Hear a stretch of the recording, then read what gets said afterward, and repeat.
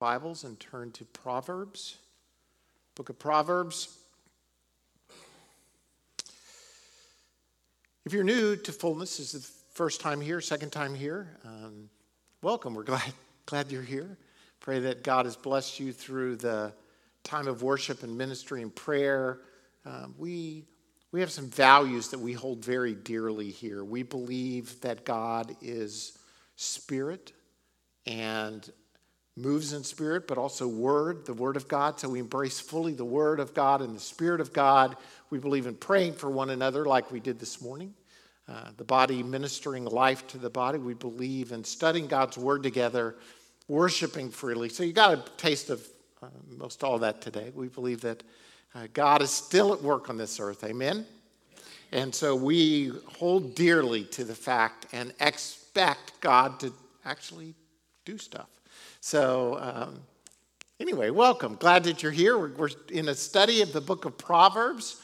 Thank you to Dave Malik and to Gabriel the week before for sharing with us as we continue our study in Proverbs. Proverbs is a tough book to preach through because as we get to the Proverbs exactly, chapters 1 through 9 are actually an introduction. The Proverbs themselves start in chapter 10. And when you get to them, it's just like every verse is a different thought. So it's hard to preach through. So we're taking themes or thoughts from the book of Proverbs and looking at the book of Proverbs in that light. And good news, women, today's your day. The Bible has a lot to say about, Proverbs has a lot to say about wives or women. Some of it is negative, like this passage, which says, and I'm already struggling here. So Mona, just follow me if you would. I'm going to switch because I don't trust that thing. Just give me 1 second, everyone. You know, Dave used it last week and it was great. I touch it and it explodes.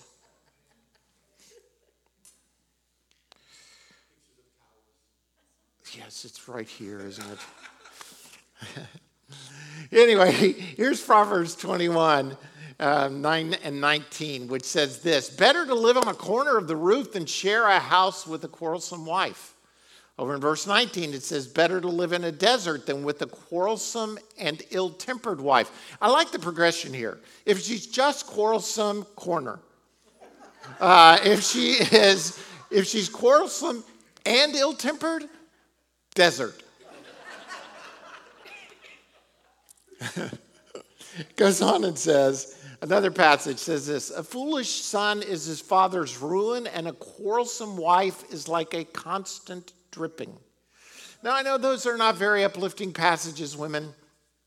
The thought being this, though, that when there is tension in the home, it tears down.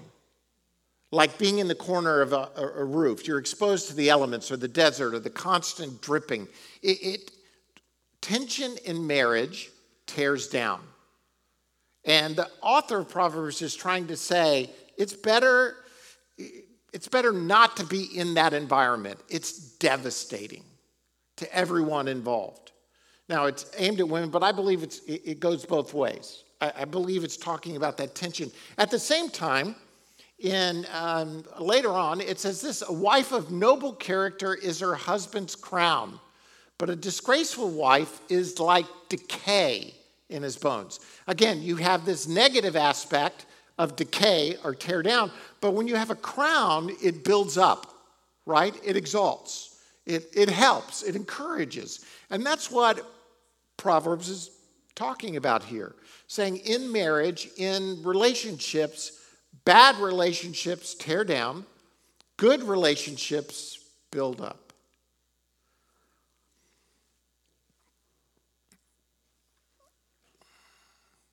There's this character in the Bible who stands in a very prominent position in many people's lives. Businesses have been named after her.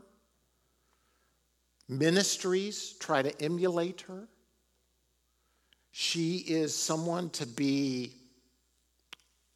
follow after. She causes fear She causes shame. She's known as the Proverbs 31 woman. And she stands at the center of a lot that the church talks about when it talks about women and wives. So I'm approaching this with a great deal of fear and trembling. I'm even stuttering over my words, as you can see, as I talk about the Proverbs 31 woman. Now, I thought about just showing a picture of my wife and then sitting down. I thought that might work. Yeah, no, what a suck up, right? I think my wife is amazing. I mean, really, there are very few people on the earth who I know has as much energy as Kathy does, who devotes herself to both her family and to her work, which is the life of this church. Just who she is, the way she's ministered to our children for the last decade plus, what she's done. You know, I have to laugh. I'm judgmental at heart. I admit it. I'm a horrible person and even probably a worse pastor. But there are times where someone with one child will come up to me and say, you know, my husband and I, we just really had trouble getting that one child to church. We had trouble getting him bathed and dressed and getting him to church on time. And I want to say, what a joke. Have you met my wife? I mean, if Kathy Brookins can get, ever since we started Fullness, I will come to church at like 7 or 8 a.m. on Sunday morning. I left her at home with 5 children to get them all ready to come to church. She was never late. She was always on time. She had them dressed in some little Lord Fauntleroy stuff back in the day. And if you haven't met my children, they are not, how do I say this? I love my kids. They're awesome, but they are like super balls off the, you know, they're very active. They're very competitive. They're very energetic. So it wasn't like getting a bunch of compliant children. Hey, sweetheart, go put on your clothes and get ready. I mean, it was a challenge. I don't even know how she worshiped when she got here.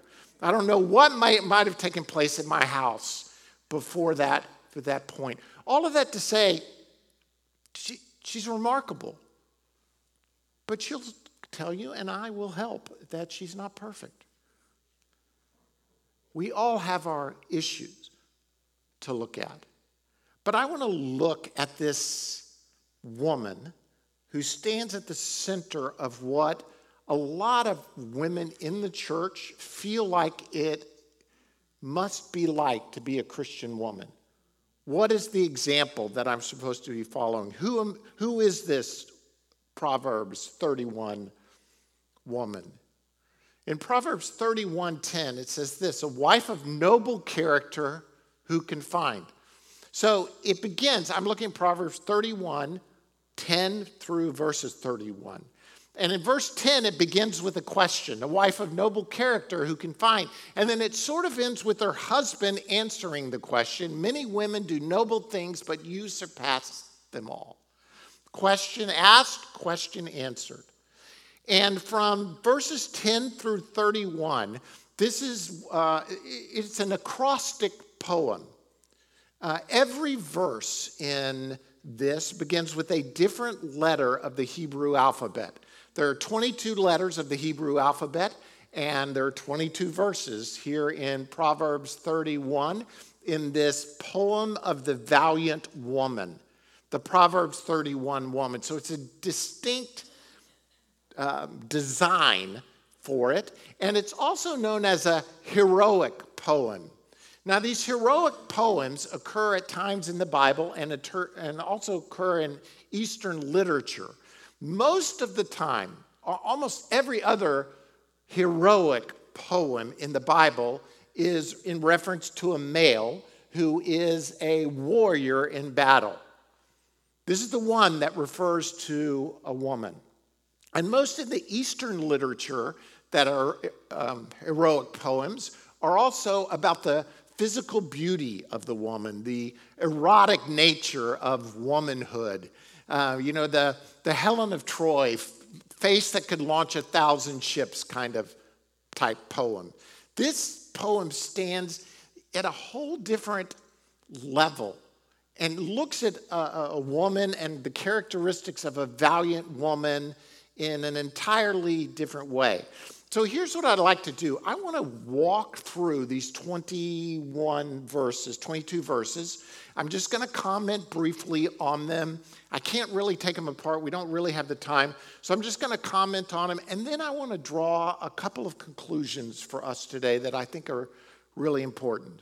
So you got your Bibles? If you don't have a Bible, it'll be on the screen, but I'd really rather you looked at your Bible as we go through. And if you don't have a Bible, there should be one in the seat back in front of you, probably, although we had the chairs taken out and put back in, so I'm not really sure of the order of everything today, but it's there somewhere. So here we go. Verse 10 says this: a wife of noble character who can find?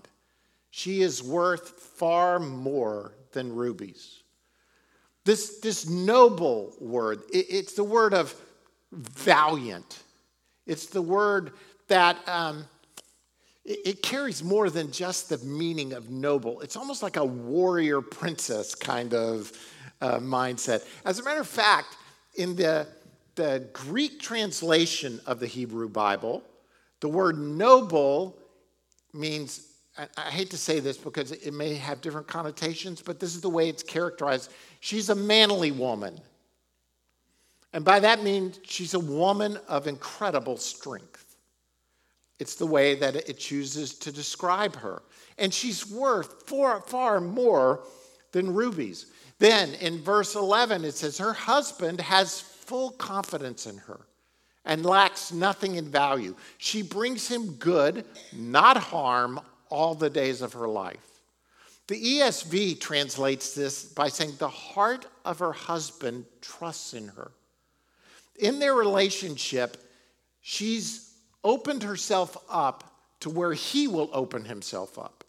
He trusts in her totally and completely.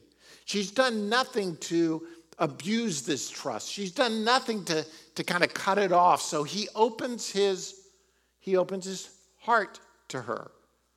And as a result, she is trustworthy with that heart because she brings him good, not harm, all the days of her life.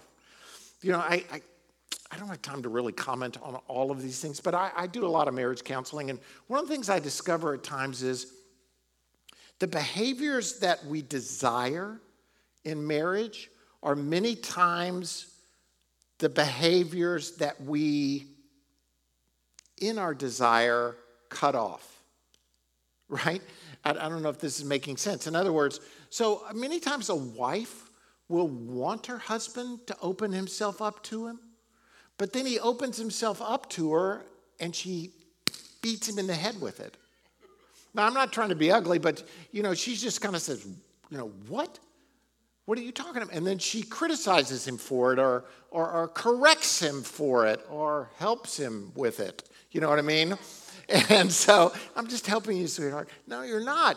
And then he sits there quietly later on and says, I'm not going to share with her again. And then, because he's not sharing, she starts trying to pull it out of him. And what happens is, as some books talk about, we get in a crazy cycle. The things that we want, we actually punish. And then the things that we don't want, here's the idea. Nurture your relationship, both of you.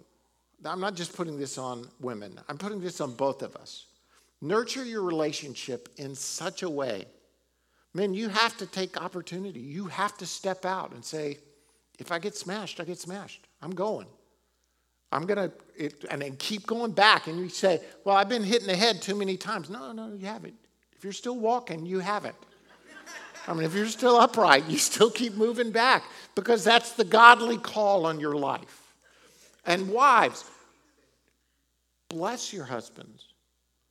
Let his heart, when he opens it up,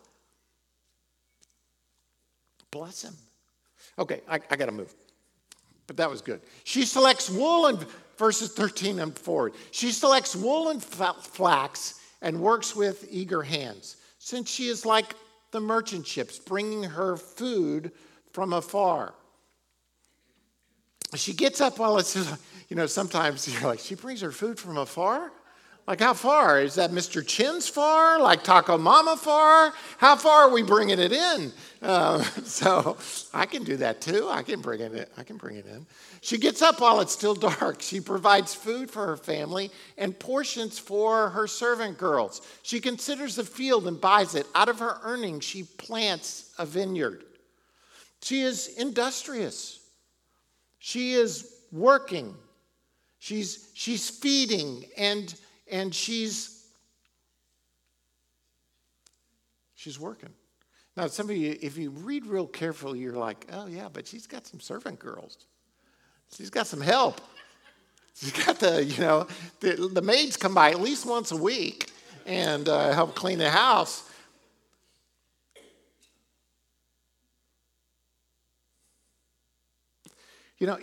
Again, I'm trying not to comment too much on this because I do have a couple of points I think are really important to speak about this passage. But at some point in Christian history, we have said to women that the only godly way to do things is to be a stay-at-home mom. And there's value in being a stay-at-home mom. I'm not criticizing, but the only part really bugs me. The only part, because if only godly women stay at home, then the Proverbs 31 woman ain't a godly woman. Do you understand what I'm saying? She's working a field. She's buying stuff. She's planting. She's making a profit. All throughout this passage, you see a business way to help support her family. And what I want to say is this. If God leads you to stay at home, praise God. Do it without condemnation. If God leads you to be in the workplace, women, do it confidently without condemnation. God can lead us to do different things, and I think this is proof of that. And so we've tried at Fullness to avoid these only phrases.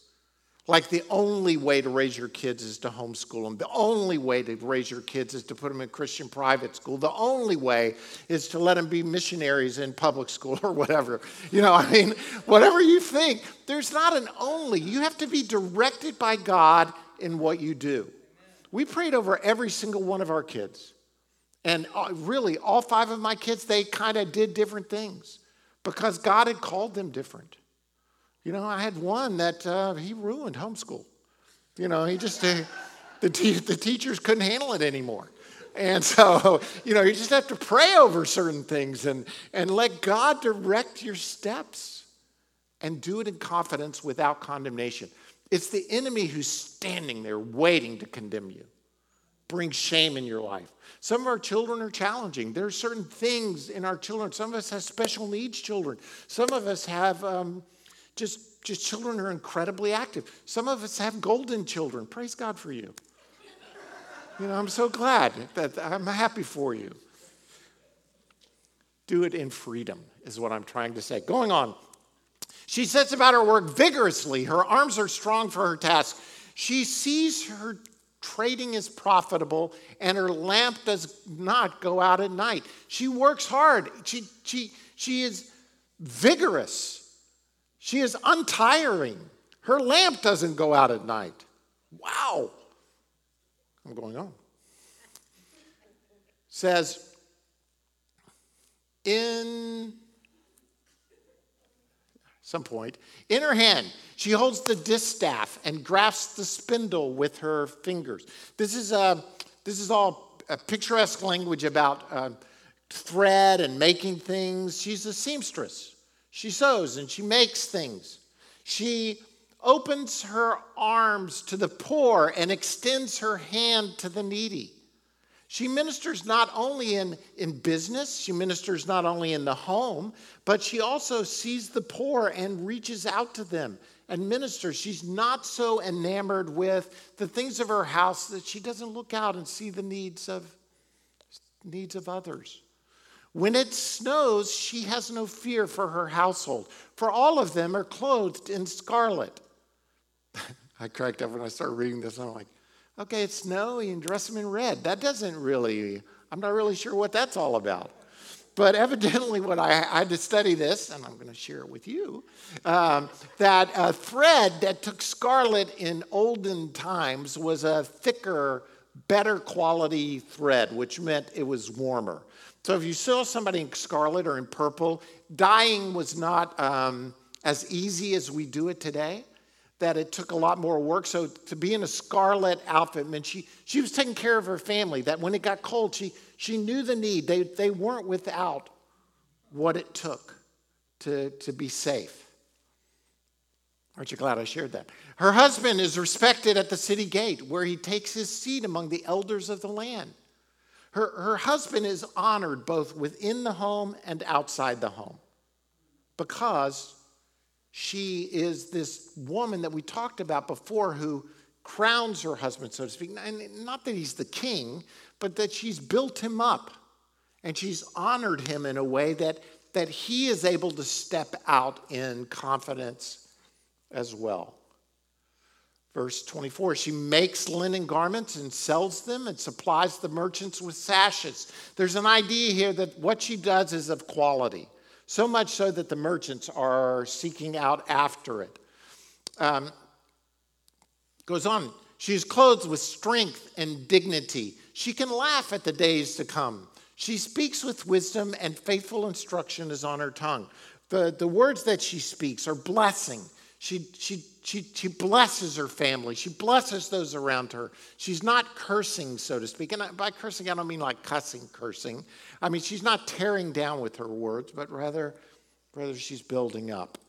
She watches over the affairs of her household, and she does not eat the bread of idleness. She's diligent. She doesn't just waste her time. Didn't have Netflix. Just thought I'd throw that out. Her children arise and call her blessed. Her husband also, and he praises her. Many women do noble things, but you surpass them all. He's blessed in his relationship with her. Charm is deceptive and beauty is fleeting, but a woman who fears the Lord is to be praised. Give her the reward she has earned, and let her works bring her praise at the city gate. Now, here's what I want to do. After we've walked through that passage, I mean, it's a powerful passage. It's rich, it's long, it's got a lot of words in it, and you may have seen yourself or seen your lack in here somewhere. But here's what I want to do. I've got 2 points, and they're 2 lies. One is the lie the world puts on us, and one is the lie that the church seems to emanate within the church. So from this passage, I want to talk about 2 lies that we need to avoid, we need to repent of, and we need to guard ourselves against. Are you with me? Want to look at a couple of lies today? Here we go. The first is this. It is the lie of beauty. It is the lie of beauty. Here's what it says. Charm is deceptive, and beauty is what? Fleeting. But a woman who fears the Lord is to be praised. The world is pressing on the women of this culture and this society this idea that what matters is physical beauty. That all that matters is physical beauty. And I want to tell you, it is a lie. It is a lie that is destroying a whole generation of women. It's a lie. And I could give you any number of examples of why it's a lie. But let's just start with the Kardashians for a second. Just to throw them under the bus as we start. Just this past week, Kim Kardashian, who has a line of, I'm going to call it shapewear. I don't know what to call it. I couldn't show you a picture. It's underwear that makes you look better. I mean, it holds things in.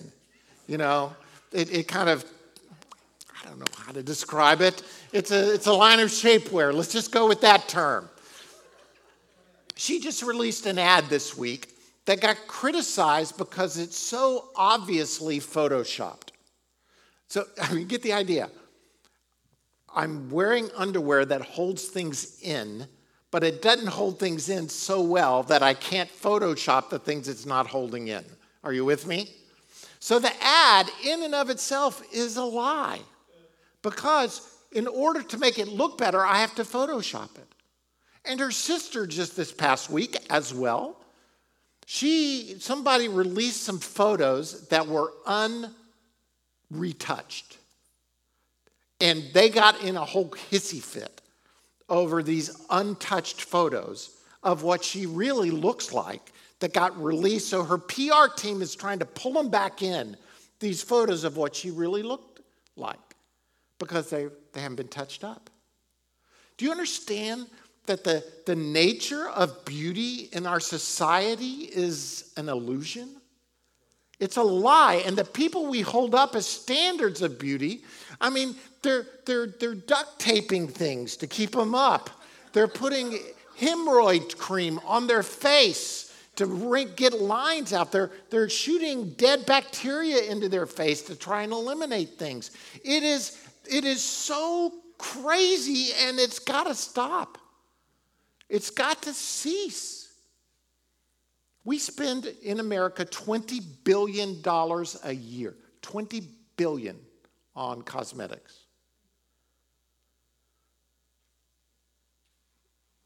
We have women and disorders that are growing at an astronomical rate within our society, from eating disorders to mental illness, because this lie of beauty has been pressed on them from the world, and we're buying into it. And we in the church are not less guilty.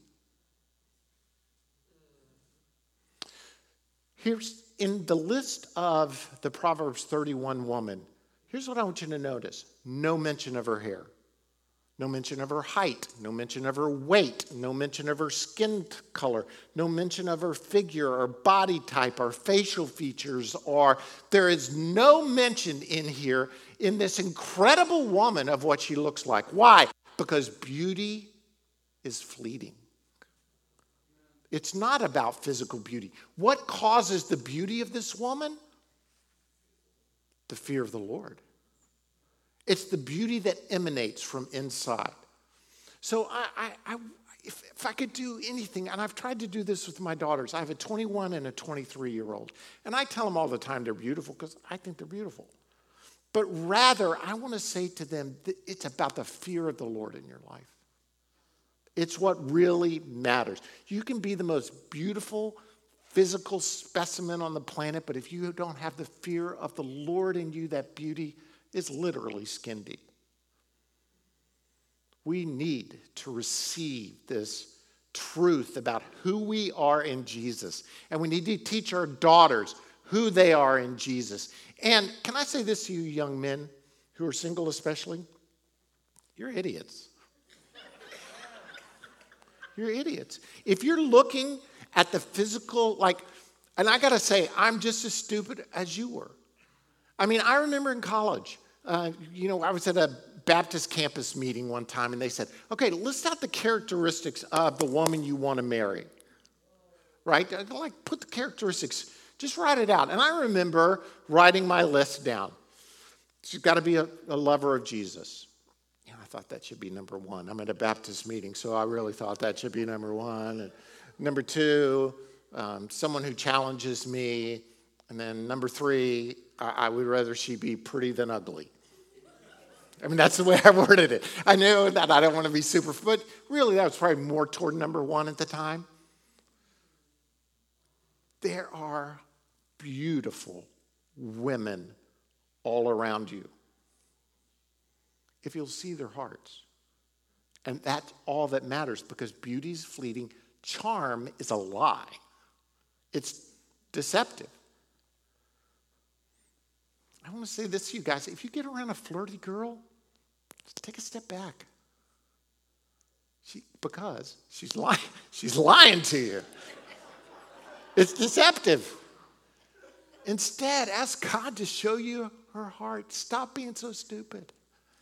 And open your eyes to see what God has around you, because there's some beautiful, beautiful women because of their fear of the Lord that are all around you. And girls, stop letting the world determine your view of who you are. Instead, let God show you.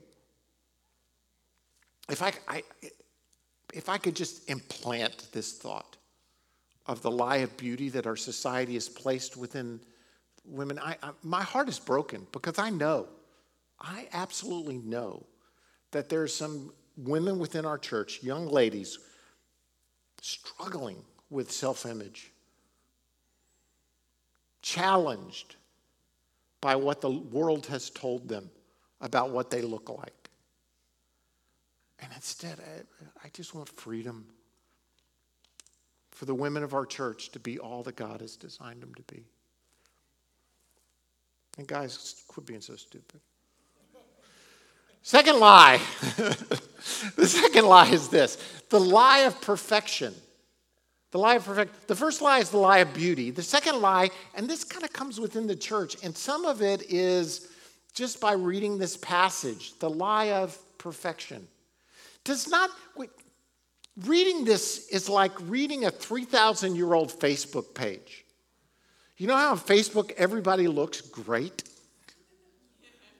You know, everybody looks great. See, I look at some of your Facebook pages, and it's like life is good. This is happening. This is happening. This is happening. I know it's not. I want to comment sometimes. I know the truth. I know you. I know what's going on back there. I don't do it, but just imagine me there. I mean, and you read on Facebook sometimes. It's like, oh, look, Sally's made filet mignon for her family again in that special.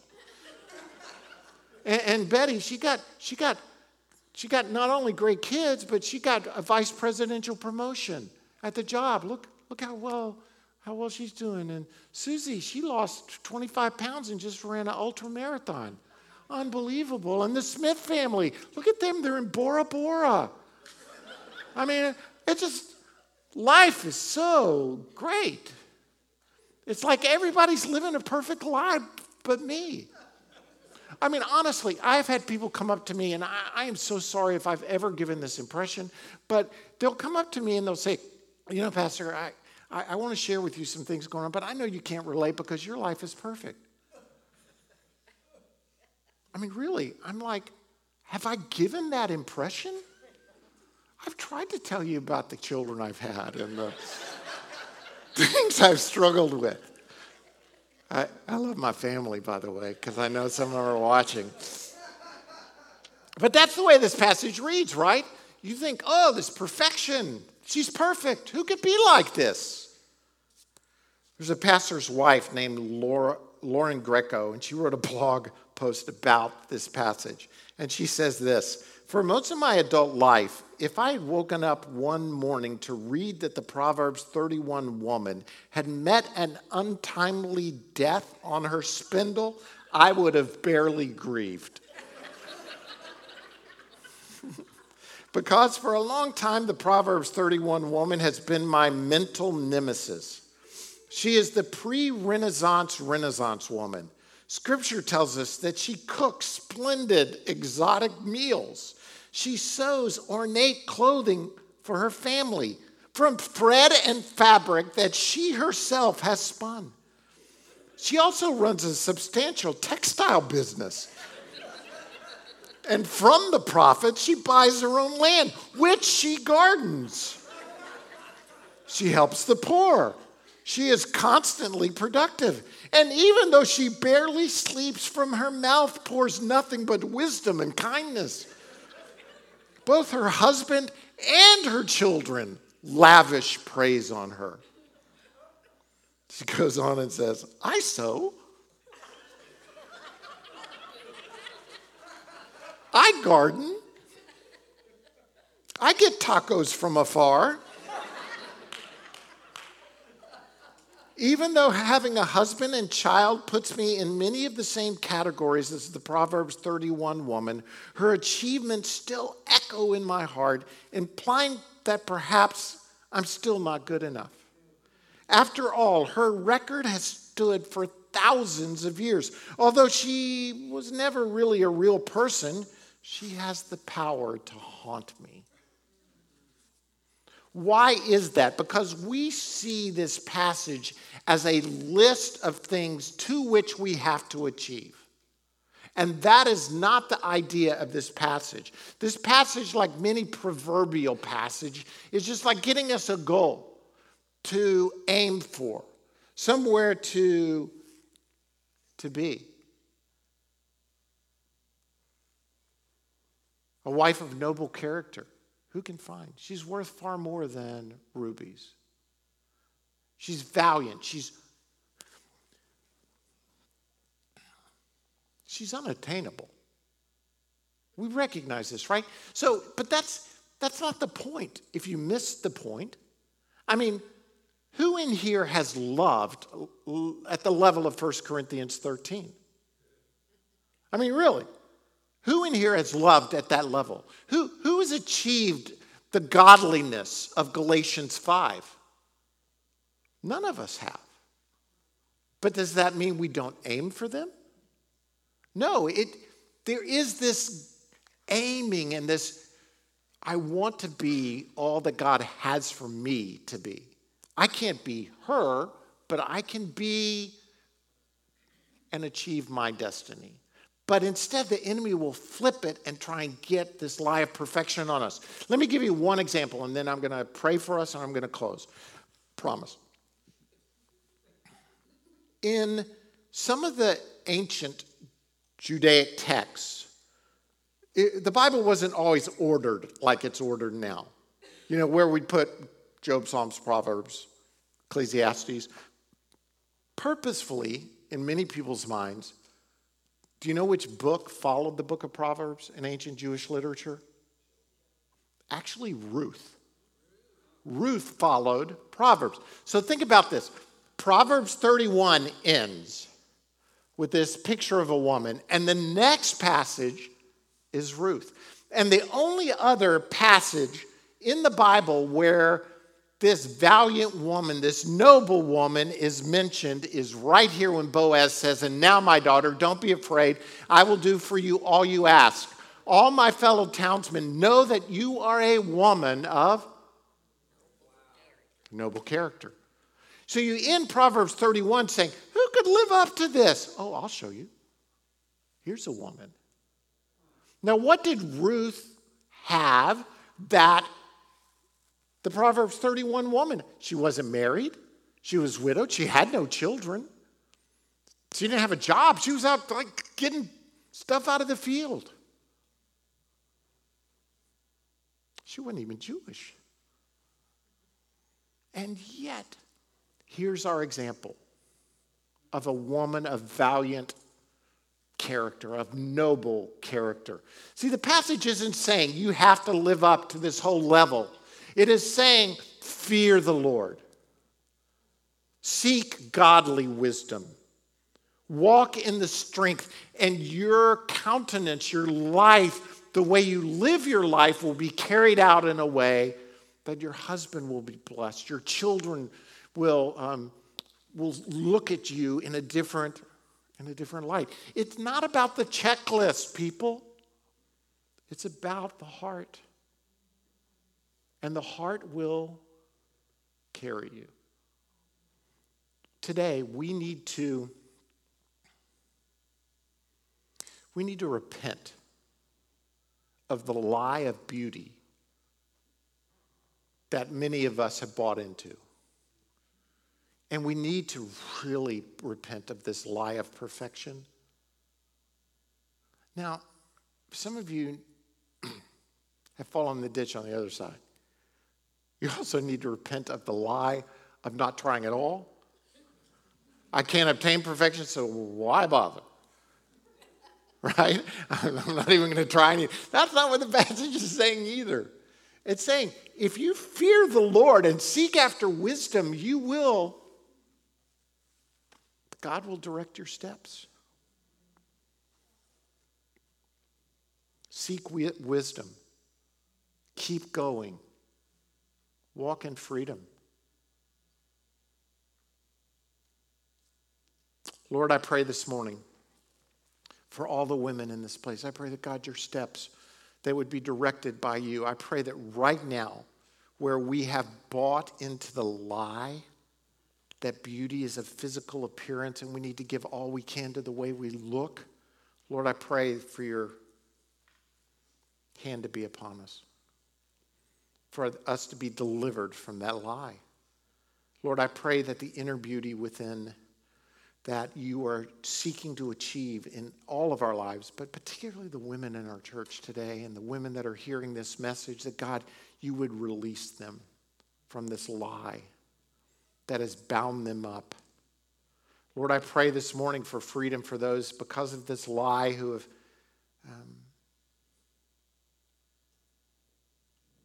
any kind of bondage to food or trying to improve their look in a way that doesn't honor you. Lord, where the world keeps pressing in on us, Lord, we resist and instead ask that your hand would be moving in our hearts and our lives today. Lord, for those who have bought into this lie that they've got to be perfect and they're just burdened down with this perfectionism syndrome, God, free us. Oh, Lord, free us so that we can walk in life and in light and in freedom. Lord, we thank you today. We bless you. We rejoice in you. Let freedom rule and reign in this place, oh God, in every way imaginable. In Jesus' name.